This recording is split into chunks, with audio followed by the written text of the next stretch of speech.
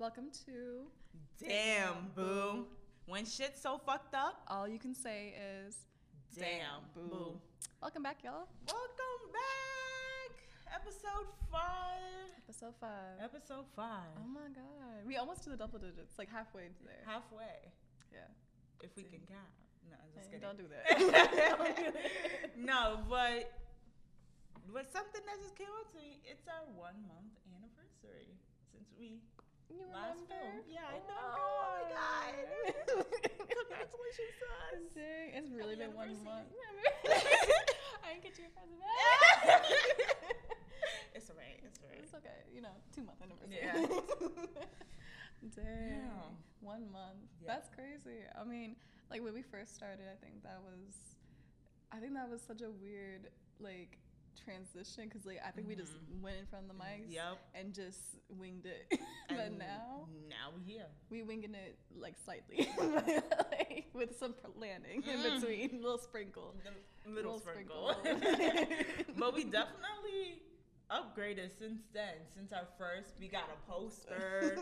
We got we've been had a camera, but we have lights. Damn. Website, socials. We getting. I'm not gonna say too much, but we got bookings. We got some exciting things y'all not even ready for. We always working. All of our it's team, in the works. We put it into it. You know what I'm saying? A little mix. Put it in the potion. Sprinkle it in. A little something. I'm telling y'all gonna be shocked when we release what it is. Things we have and all that.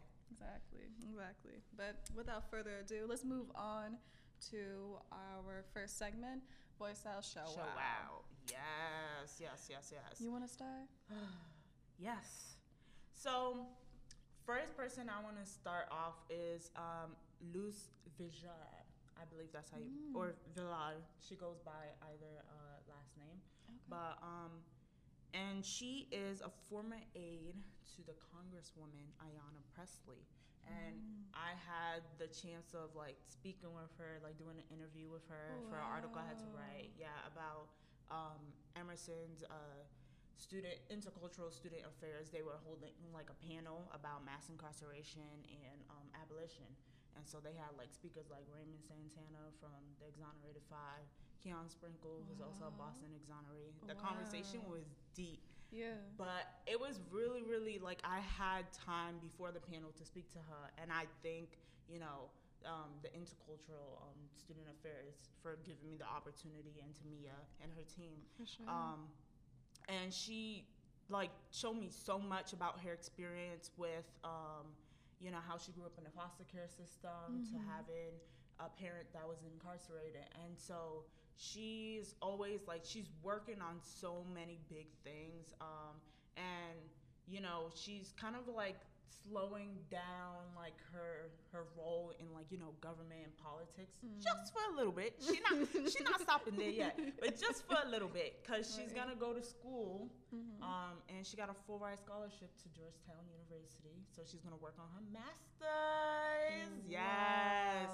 And I'm wow, if you ever get the chance to meet her energy, her vibe, you can tell she's definitely trying to help people any way that she can. She's always on it, and she definitely has her own perspective and experience, and so she's able to help people out in different communities, and it was just really great speaking to her. And so if y'all can find her, I couldn't find any of her socials to list her down, but just catch up with the work that she's doing.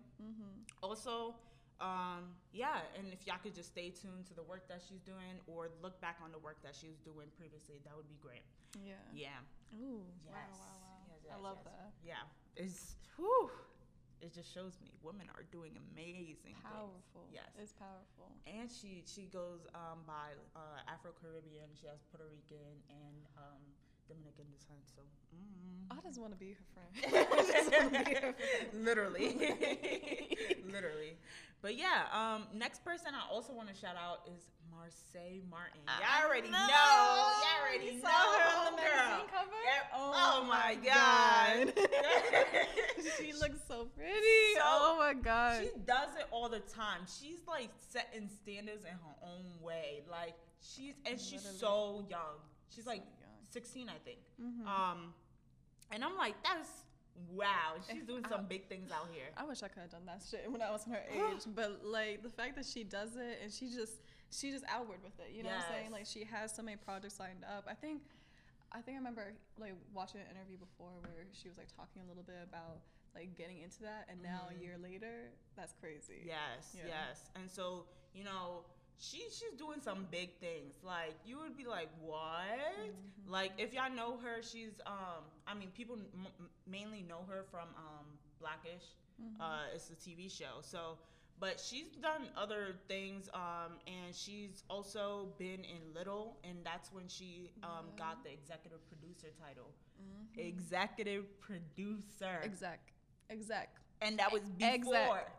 She executive producer before me.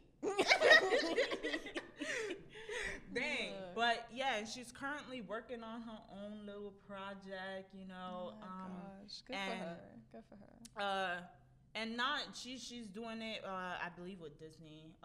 And so they're doing like, it's about a girl who goes through sickle cell anemia, and she's also there's other cast members as too, but I think a lot of people were excited about that she was able to get representation in these roles.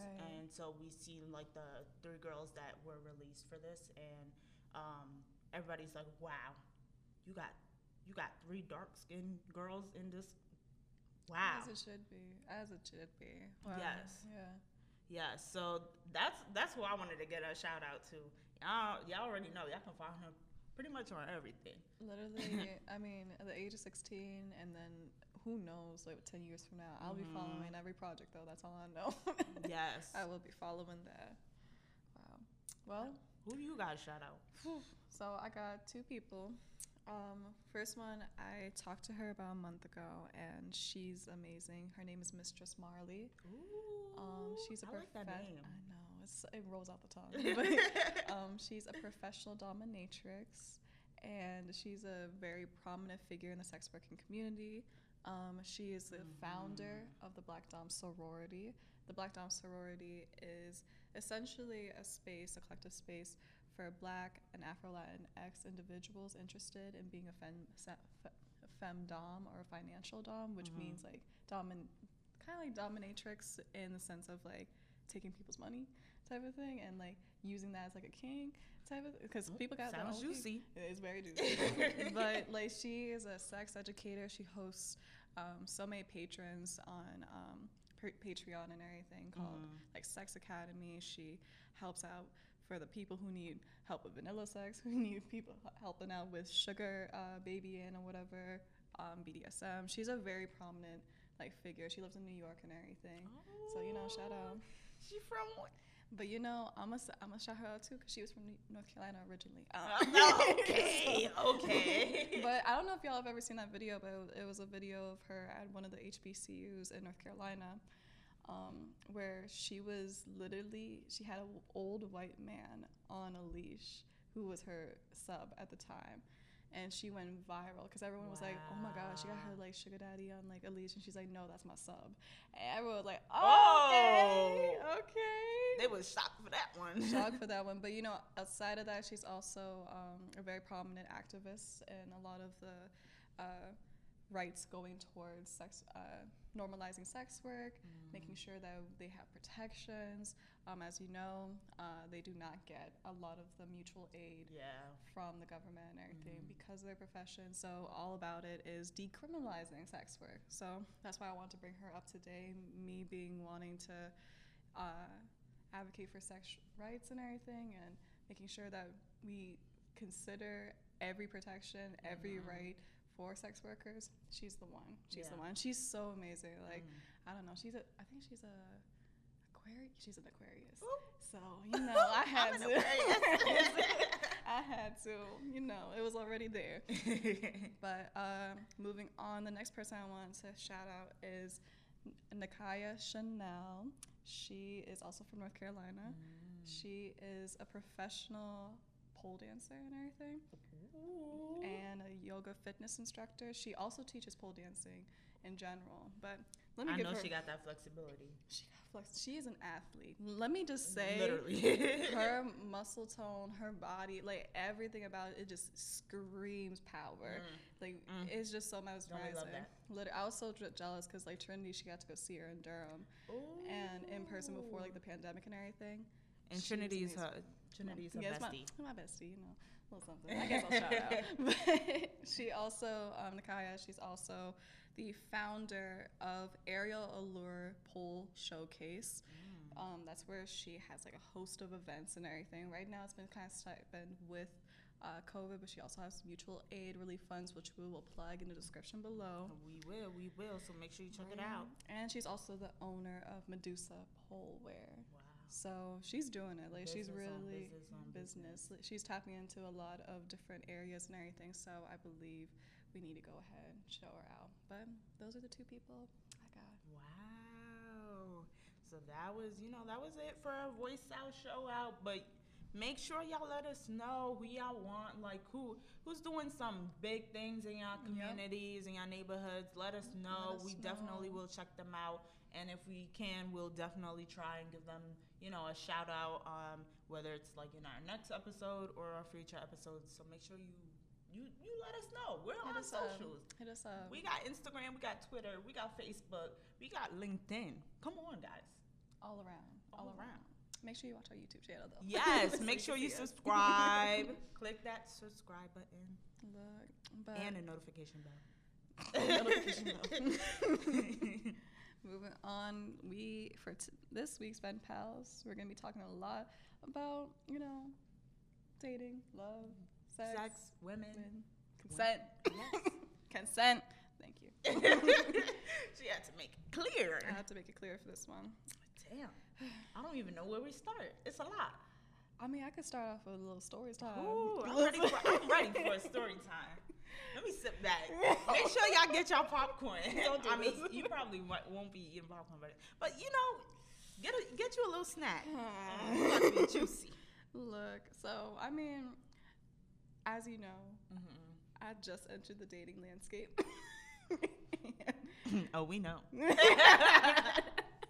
And I've encountered encounters like this where the first question they'll ask me is like, "Oh, what are you?" type of thing. I hate that question. I really do. It gives me trauma every time.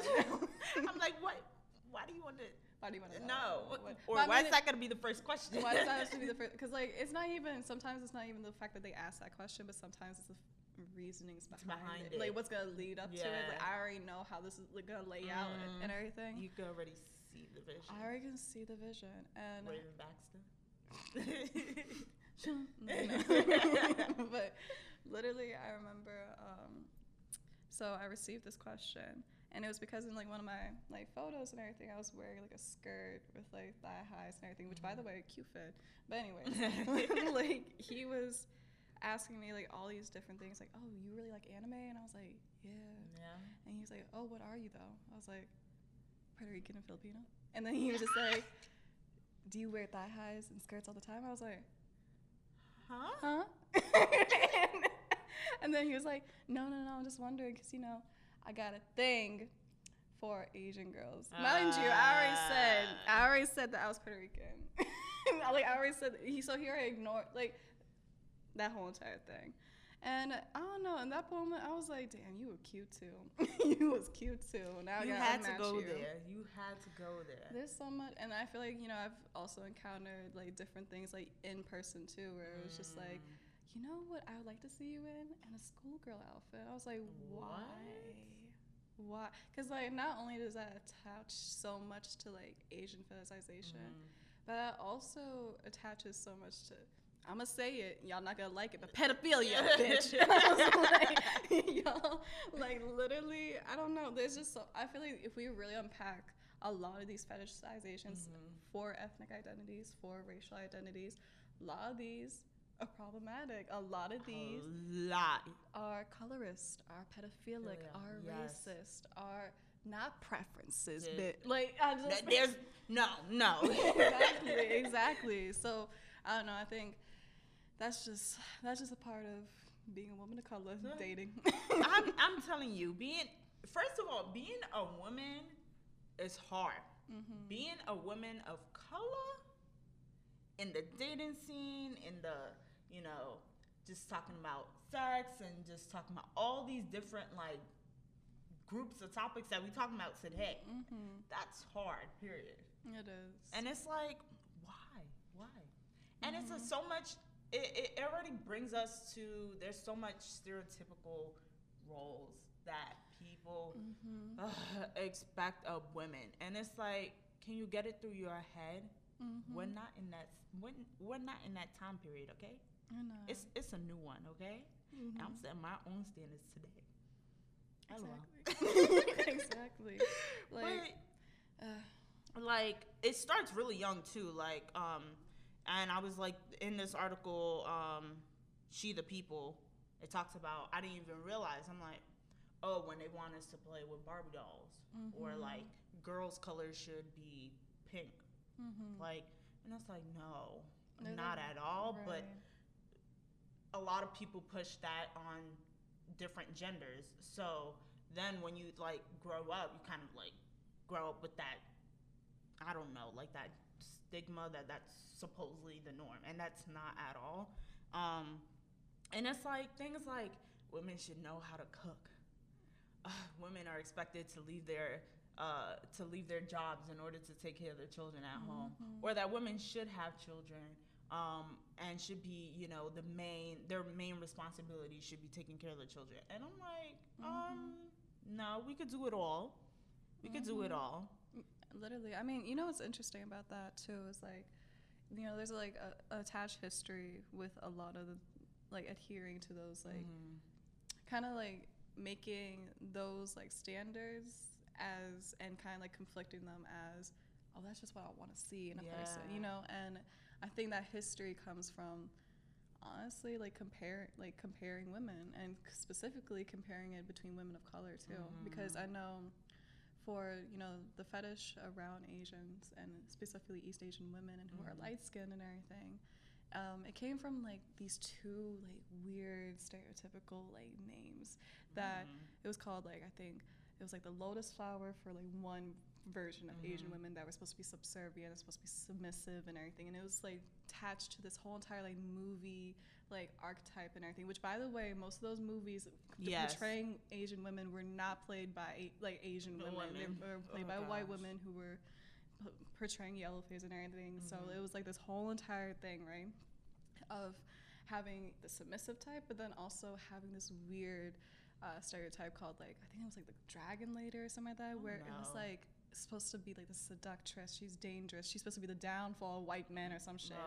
And here we go again. Literally having those like archetypes and those stereotypes being portrayed in like media and everything informed a lot of decisions whenever it came to like the cultural understandings, and whenever they went over to those countries of going through pillage and war and everything, and kind of pinning Asian women against like women who didn't want to be fit into these like standards. It's like, oh, you don't want to fit into those standards, but Asian women can do that. And it's like, that's why I really don't feel like fetishes they just appear out of a vacuum. They don't. It's so disgusting. It's so disgusting. Like, fuck that shit. Literally. What? And I'm like, it's funny too, because like I kind of had also, I'm not really into the dating game like that, but but you had 2 times. I don't like. Oh, yeah, I get into. I'm gonna share a little story time too. I mean, it's not much of a story time. Okay. But grab your popcorn. Yo, y'all getting 2 story times in one day? Damn. Must be nice. Literally. But it was also like so I don't even remember when, but like it was a guy, and I was like, oh, he's cute, okay. And it was on date app match, right? And then I'm like asking him questions, and it should have registered in my head, and I kind of was just like, huh? But I started asking him questions, like, cause I'm like, wait, no way is he trying to fetishize me. He's like, oh, asking about my race, and I'm like, so are you only dating black women? Like, what's the thing? Like, and I was like, there's something seeming a little off. So I just keep digging and asking him questions, cause I'm like, I'm curious. I want to know your mind. I want to know what stupidity is going on in there. So I'm asking him, and the fetishization that came up was it had to be with me just having a big ass, I guess. And that's a thing a lot of black women go through, and that's the fetishization that we go through. And I also found like that where it stemmed from actually was from they mentioned this in Forbes, and they had an article, and it said it started with Sarah Bartman. She was a South African woman, and they created an exhibition of her because she had a big ass. Yeah, I remember. And it was in the 1800s, and so they put her in like this, basically they just showed her out, and that's taking advantage of her anyways. And it was just for these European men. And I was like, oh no. And it like crushed my soul, because I was just like, why can't someone just get to know you for you? You know what I mean? Why does it have to like play that? And plus, these like stereotypes and like thoughts of fetishization. You're trying to put everybody in a category, and that don't fit everybody. That's not how everyone functions. That's not the way everyone looks. So you having this vision in your head already, you kind of like bring across like these stereotypes and like the way you should treat a person based on the knowledge you think is an accurate portrayal of somebody. Right. Yeah, I remember. Now you mentioned about like dating apps and everything. I think a lot of people don't want to admit that they have like that their preferences are very race based, are very ethnic based and everything. And I was reading like this study from the New York Times. It was from this book. It was called like Catcalls or whatever. And basically it was like this whole entire like study around OkCupid, which is another dating app, right? And a lot of the participants said that they would never talk to someone who had a racial preference or had an ethnic preference, or they themselves don't have any of those preferences, right? But then whenever they looked at their interactions between who they messaged, who they matched with, who they engaged with the most, a lot of them had preferences. A lot of them. And it shows. A lot of them, like, I think the studies showed that, like, Asian men were least likely to ever get, like, engagements and everything. Wow. And then white men were always the ones that, for, I think, non-black POC, were the ones that would get the most engagement from and everything. And then for black women, they would only, I think it was mainly for other black men and everything, or other black women and everything. So it was, like, having, I think, mainly on the side of towards like white people and everything, and coming into spaces where it's predominantly POC and everything.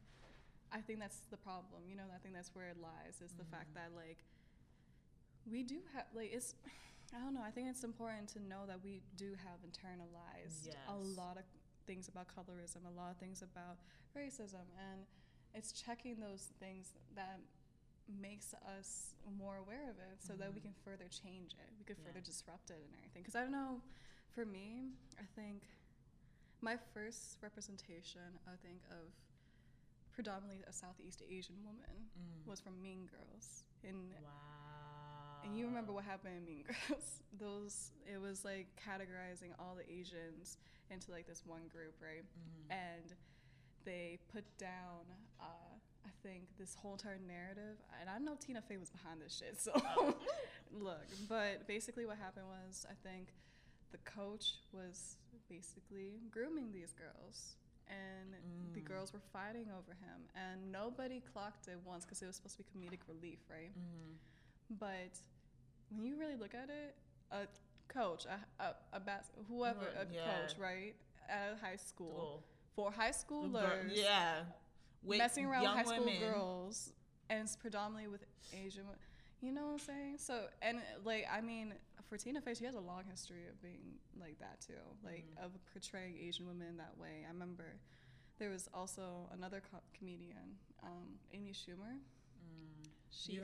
I think you did mention this before too. Girl, look, she said that she has a competition because Asian women are the most desirable, right? And she kept saying that they never talk back.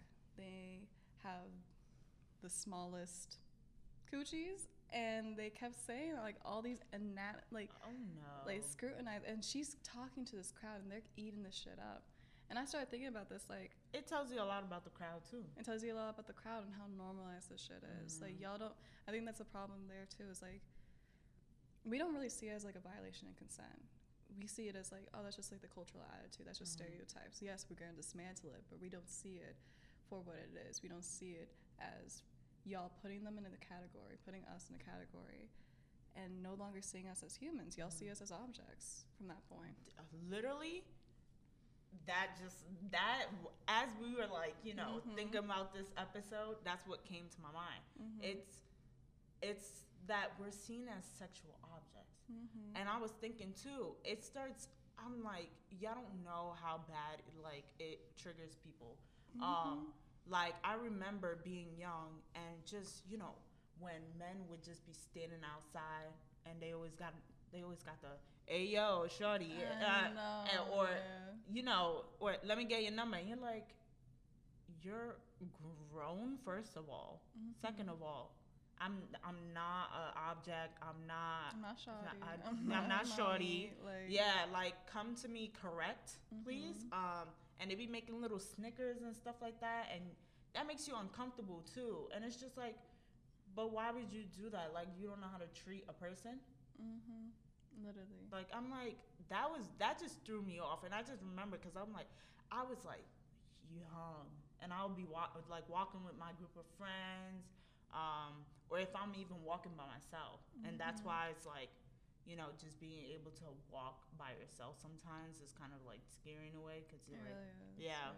And so it's like, why are women looked at as sexual objects, or just even treated as objects in general, or nothing compared to an actual human or an individual? I think that takes away like who we are as people, and you just basically degrading us.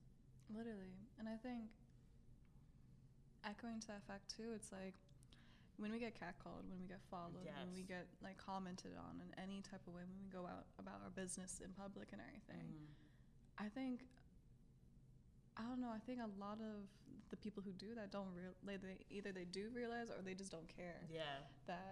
That shit is traumatic. You know what I'm saying? Like, that shit is scary. I remember there was this one time, I think I remember telling you, it was like around last year and everything, after we went to the beach and everything. That man on the train, I was wearing my big lashes that day, you know what I'm saying? I was looking cute. And he sat like a seat away from me. And literally nowadays, I don't look up for my phone. I keep it walking. Literally. I don't engage in any way. Like, even if you say hi, whatever, no. Like, if I don't know you, I'm moving on. So he was like saying something to me, and I was like, I had my headphones in, and I was like, what? And then he was like, your eyelashes. I was like, oh. And then he was like, oh yeah, you look really pretty, but you also look really sad too. And I was like, what? And I was like, okay. And then I like put my earphone back in, and I looked back at my phone, and he was just like, what's your number? And I was like, what?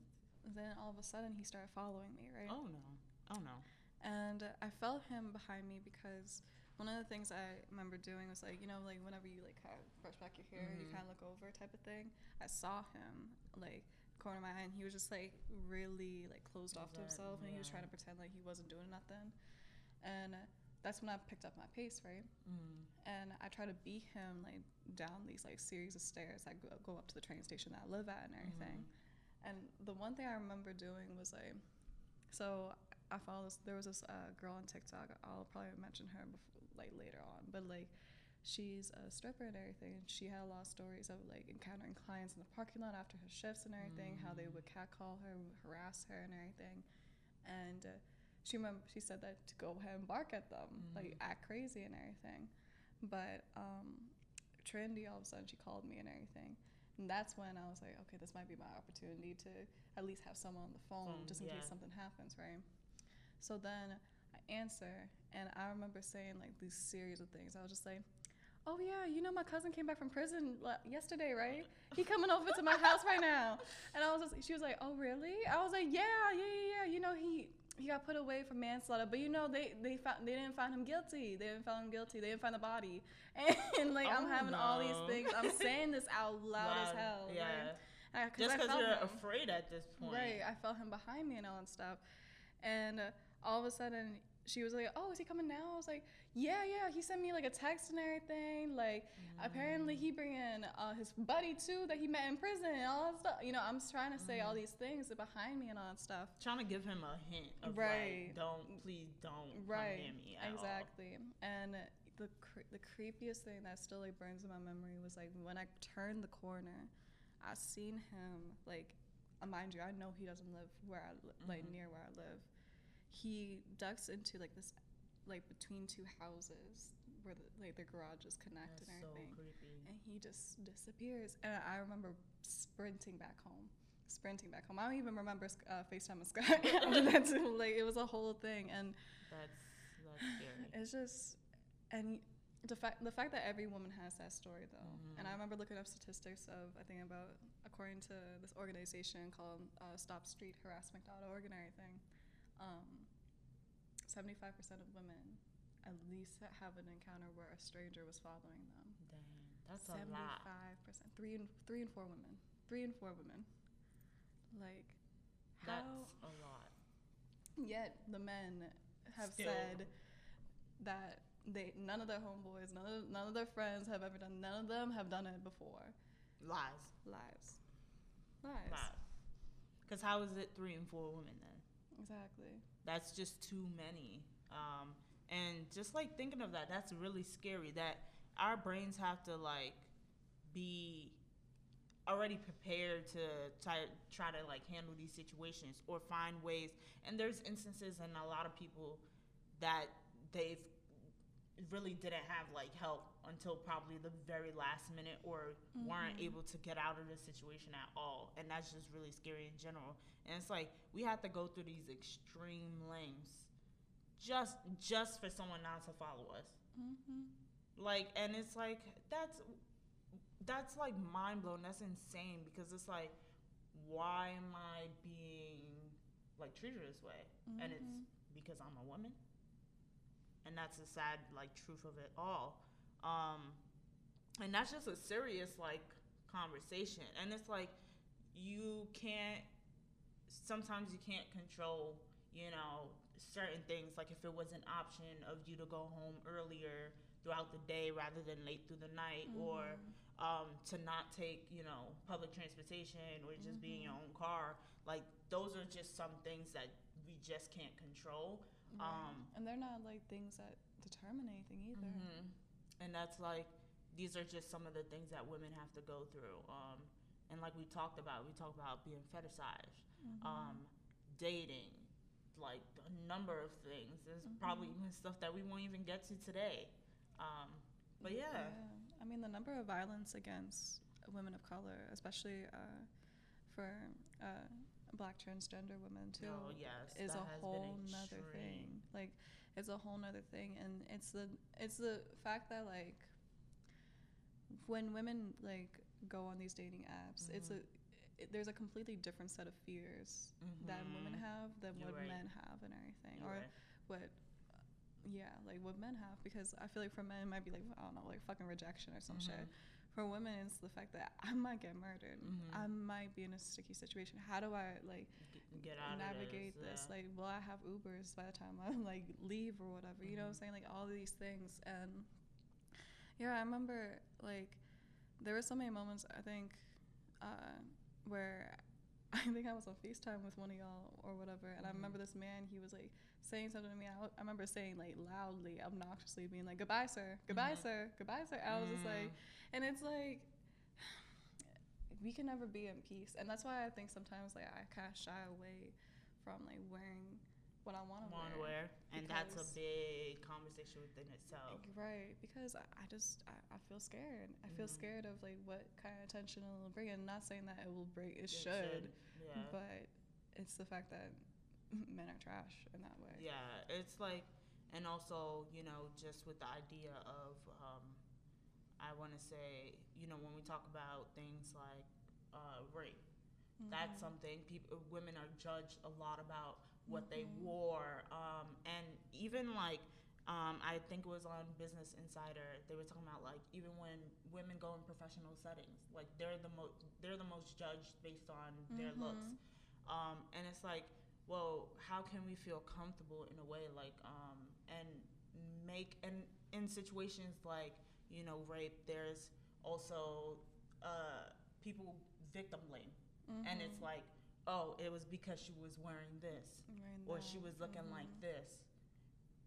But no, because that's not what started it. Because someone had in their mind an action that they wanted to do.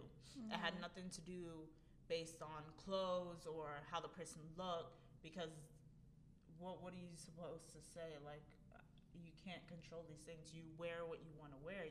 You want to feel comfortable in your own skin, let alone there's so many limitations of us even being able to feel comfortable. So I'm just like, I don't even know. I think that's a big point, though, is the fact that like all these topics we're talking about, like, there are things that make us uncomfortable, right? There are things that don't make us feel at peace, feel like we can actually just live our lives and everything. Because, you know, with things like, you know, as a survivor and everything, one of the things I've noticed in victim blaming is how internalized it becomes. Because whenever you do go through an experience like that, nobody ever like really talks about how that changes your like whole entire dynamic with intimacy and sex. And it changes a lot. Intimacy with yourself, intimacy with others and everything. I remember when it first happened to me, I was so scared of people like holding me, like hugging me and stuff like that. And then for this narrative to be spun around and be like, oh, what was he wearing? Oh, what did you do beforehand? Were you conscious? Were you drunk? Did you do this? Or that? It shouldn't fucking matter what I was doing, what I looked like. And then, you know, we shift that narrative because of the fact that we don't want to confront the fact that it's some of y'all's uncles, it's some of y'all's brothers, it's some of y'all's friends, some of y'all's, you know, whoever, cousins, that are probably ones that are violating people's consent, ignoring, assaulters, abusers. We want to turn the blind eye towards things that don't involve us, but also too that we have this narrative of, oh, boys will be boys. But yeah. And that's a big thing. I think, you know, and with things like sexual assault and rape, it comes in so many ways. We have stealthing where you don't tell your partner that you were wearing a condom or whatever. You have things like you don't disclose if you got tested or not, if you have any like diseases. It could also look like as simple as like you choked me in the middle of like an act and I didn't expect that. You know what I'm saying? If I said no in the middle of any like encounter or interaction, that you didn't oblige to it, like, and so like there's just so many like things you have to think about, like we have to like definitely be careful in not making sure that people ignore these type of talks and conversations, and especially too, I realize like how much it runs in families and cultures and religions too. Like, I don't know if you've ever heard, like, you know, usually it's like, oh, it might be like an uncle's coming around the house or something. Make sure you cover up. Make sure you put your clothes, cover your clothes. You know, make sure you're not wearing anything too tight or revealing or something like that. But it's like, why should I? Is he not in my house? Are you insinuating that he's gonna do something? Yeah, and so like, also too, like I'm just like, that's just very like, and also like I grew up in Muslim household. So just talking about like conversations about dating and sex and stuff, those aren't very. I mean, I hear people be saying, oh, you know, sometimes I had the birds and the bees talk, or in the movies and stuff like that. I'm like, I didn't ever have a convo like that. Right. And it's something that's not brought a lot into, like, you know, intimate family conversations. And it's kind of like a blind eye, and like everything is ignored.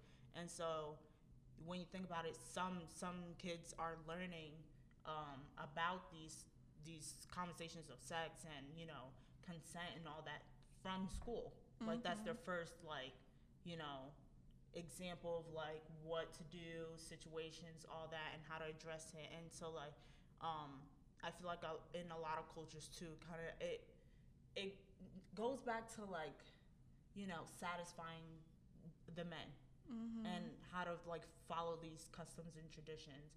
And like, so we have things like, you know, you should, I know it's like a thing in like the Muslim religion, like a lot of it is very kept to yourself and very private, but you have to understand, because when, you know, let's say your daughter ends up in a situation like this or something, how can you make sure that she's safe? The person that she's with is, you know, actually treating her right. Or, you know, how do you make sure it goes both ways too, with also men, you know, people of different sexualities and genders as well. But I feel like it's a very ignored conversation between women. It is. Yeah. So I just like, it's, I mean, and on that too, it's like, I think there's so many things that happens to us that are considered violations of consent, but when we start naming them, that's when it becomes really scary. It's like being like, oh shit, that wasn't consensual. Or like, oh, I didn't like how he did. And sometimes like they don't have to be coming from a place of trauma. They don't have to be something as overt as like him dragging me to the alley and all that stuff, right? What a lot of people would think of and everything. But I think what you said is like, yeah, my parents, they didn't do that. They didn't talk to me about like sex, what goes on. Most of the time, I think my framework of sex was like, don't have it. Like, don't bring a baby in. Don't do any of that abstinence, stuff. Like, you know, it's not, you shouldn't be doing those things anyway. And it's just like, don't have sex until you're 30. Like some bullshit like that. And it's like, what? Or, you know, don't have sex until you're married. That too. The sex until you're married was, and you know, that's crazy because like in that framework, like they assume not because, I mean, my parents don't know I'm out and everything. So like one of the things that I know of is the fact that like whenever they say don't wait until you get married and everything, they're not imagining me with like a woman. They're not imagining me with someone who might be non-binary or anything. They are imagining me with a man. So essentially when you say that statement, you saying wait until I can please that man. You know what I'm saying? Like I think that's when we talk about conversations around consent and everything and sex and pleasure, women are never part of that narrative. We never talk about, like, I can name like on a single hand how many times I felt like I had a pleasurable experience in sex and everything. And a lot of women don't know how to like expect, like wanting to expect from their partners to feel desire, to feel consent, to get an orgasm, to get this, to get that. You know what I'm saying? To what works, because we're always put in this framework that like, no, we have to please, we have to do this, we have to do that, and the third and everything.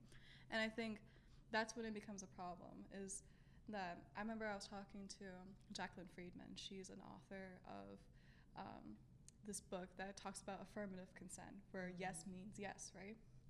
And she was saying, like, you know, there's so many ways that we show no with our bodies that a lot of people don't tune into while we're in the act, that's right? Important. No with our bodies. Think about that. No, because like sometimes, like for me, I know whenever I was dissociating a lot after my assault and everything, like I was unable to say no.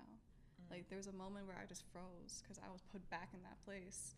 But you know, my partner was gonna look into that. You know what I'm saying? So it was like, or at least a bad partner at the time I had, right? So like, in that moment, that's when we have to prioritize pleasure. That's when we have to prioritize consent with pleasure and everything. So I think for a lot of women, it's what she said that really stuck with me, is that we're often the gatekeepers of no. rather than it being a mutual understanding with whoever partner. You know, any partner that sees that I'm uncomfortable when you fetishize me, another partner that sees whenever I'm uncomfortable when you objectify me or put a kink on me that I wasn't asking for, or like, you know, like putting me in a place where I feel uncomfortable.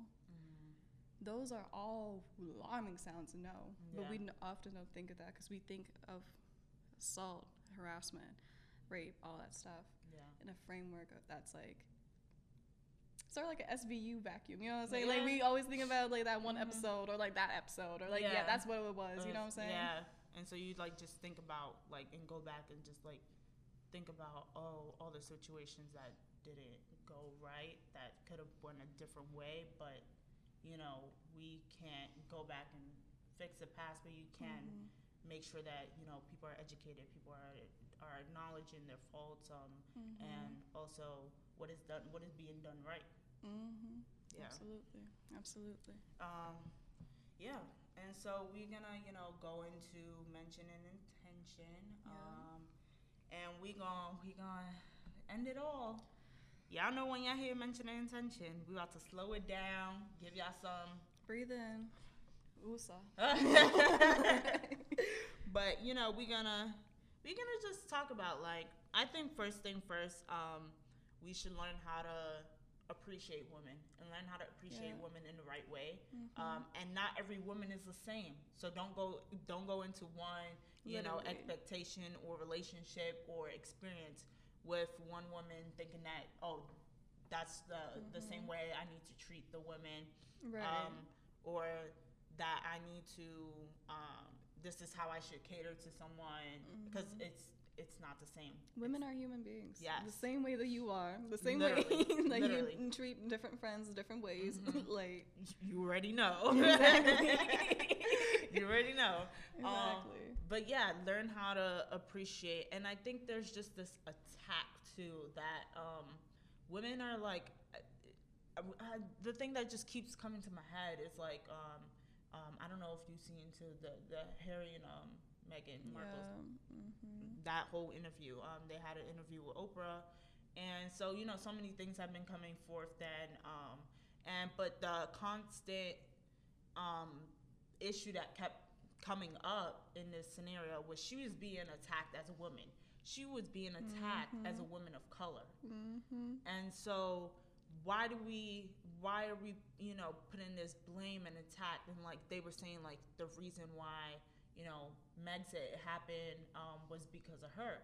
Well, a lot of issues that had stemmed in the, you know, the royal family was because of her, and y'all didn't learn how to appreciate, especially a woman who is going into a different culture, understanding, background of something that she's not used to. And we're not going to go really far into this, but I just wanted people to kind of understand where that it's coming from, and that this attack, especially women in the public media, women that are actually, you know, running businesses or, you know, seen in a different light. I think we should look beyond the stereotypes.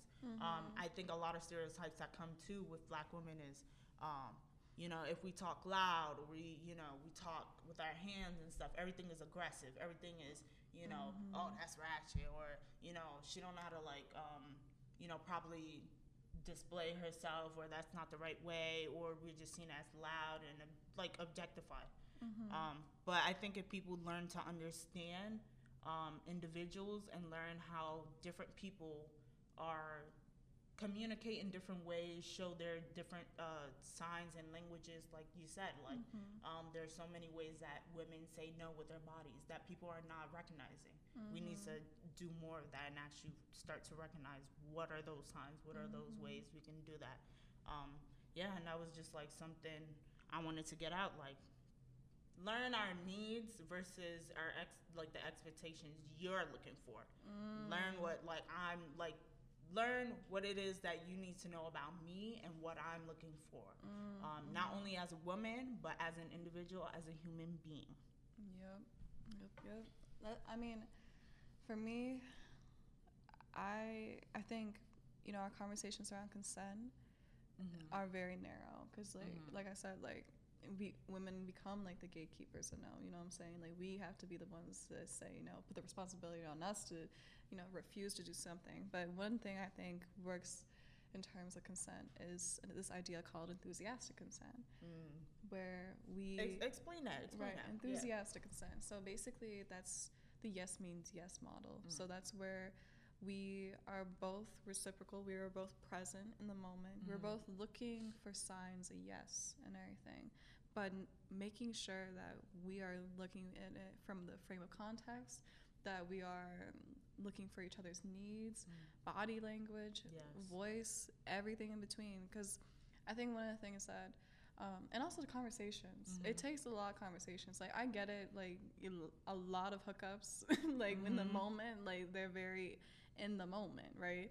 But in terms of that, like it can lead to a lot of sticky situations where you get into like, oh, I didn't want that. Like, oh, wait, I didn't want that either. You know what I'm saying? So it's necessary to have a conversation. If I'm gonna be baring my whole bones in front of you and everything, like I think I'd be comfortable with telling you. The least we can do is have a conversation. The least we can do is talk about, and what does that conversation look like? It's like, I want it this way. I want you to maybe touch me that way. I kind of don't want to do these certain things, or like I don't want you to pull my hair or like choke. You know what I'm saying? Like I think enthusiastic consent, what it does is we remove the assumptions that people have. We remove the assumptions because like the assumptions that we have are often attached to things that are maybe colorist, that are maybe fetishization and everything. I mean, how many guys have told me that they wanted me to see me in like thigh highs and like a schoolgirl outfit with like that pigtail, all these like bullshit things to please them.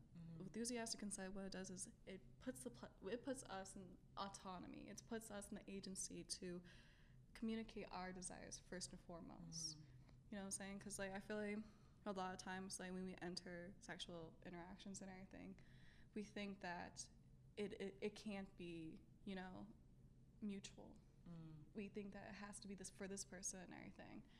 So what enthusiastic consent does is tells us that we're worthy of being able to define our sexual identity. So many women of color, before they even enter this world, are already defined.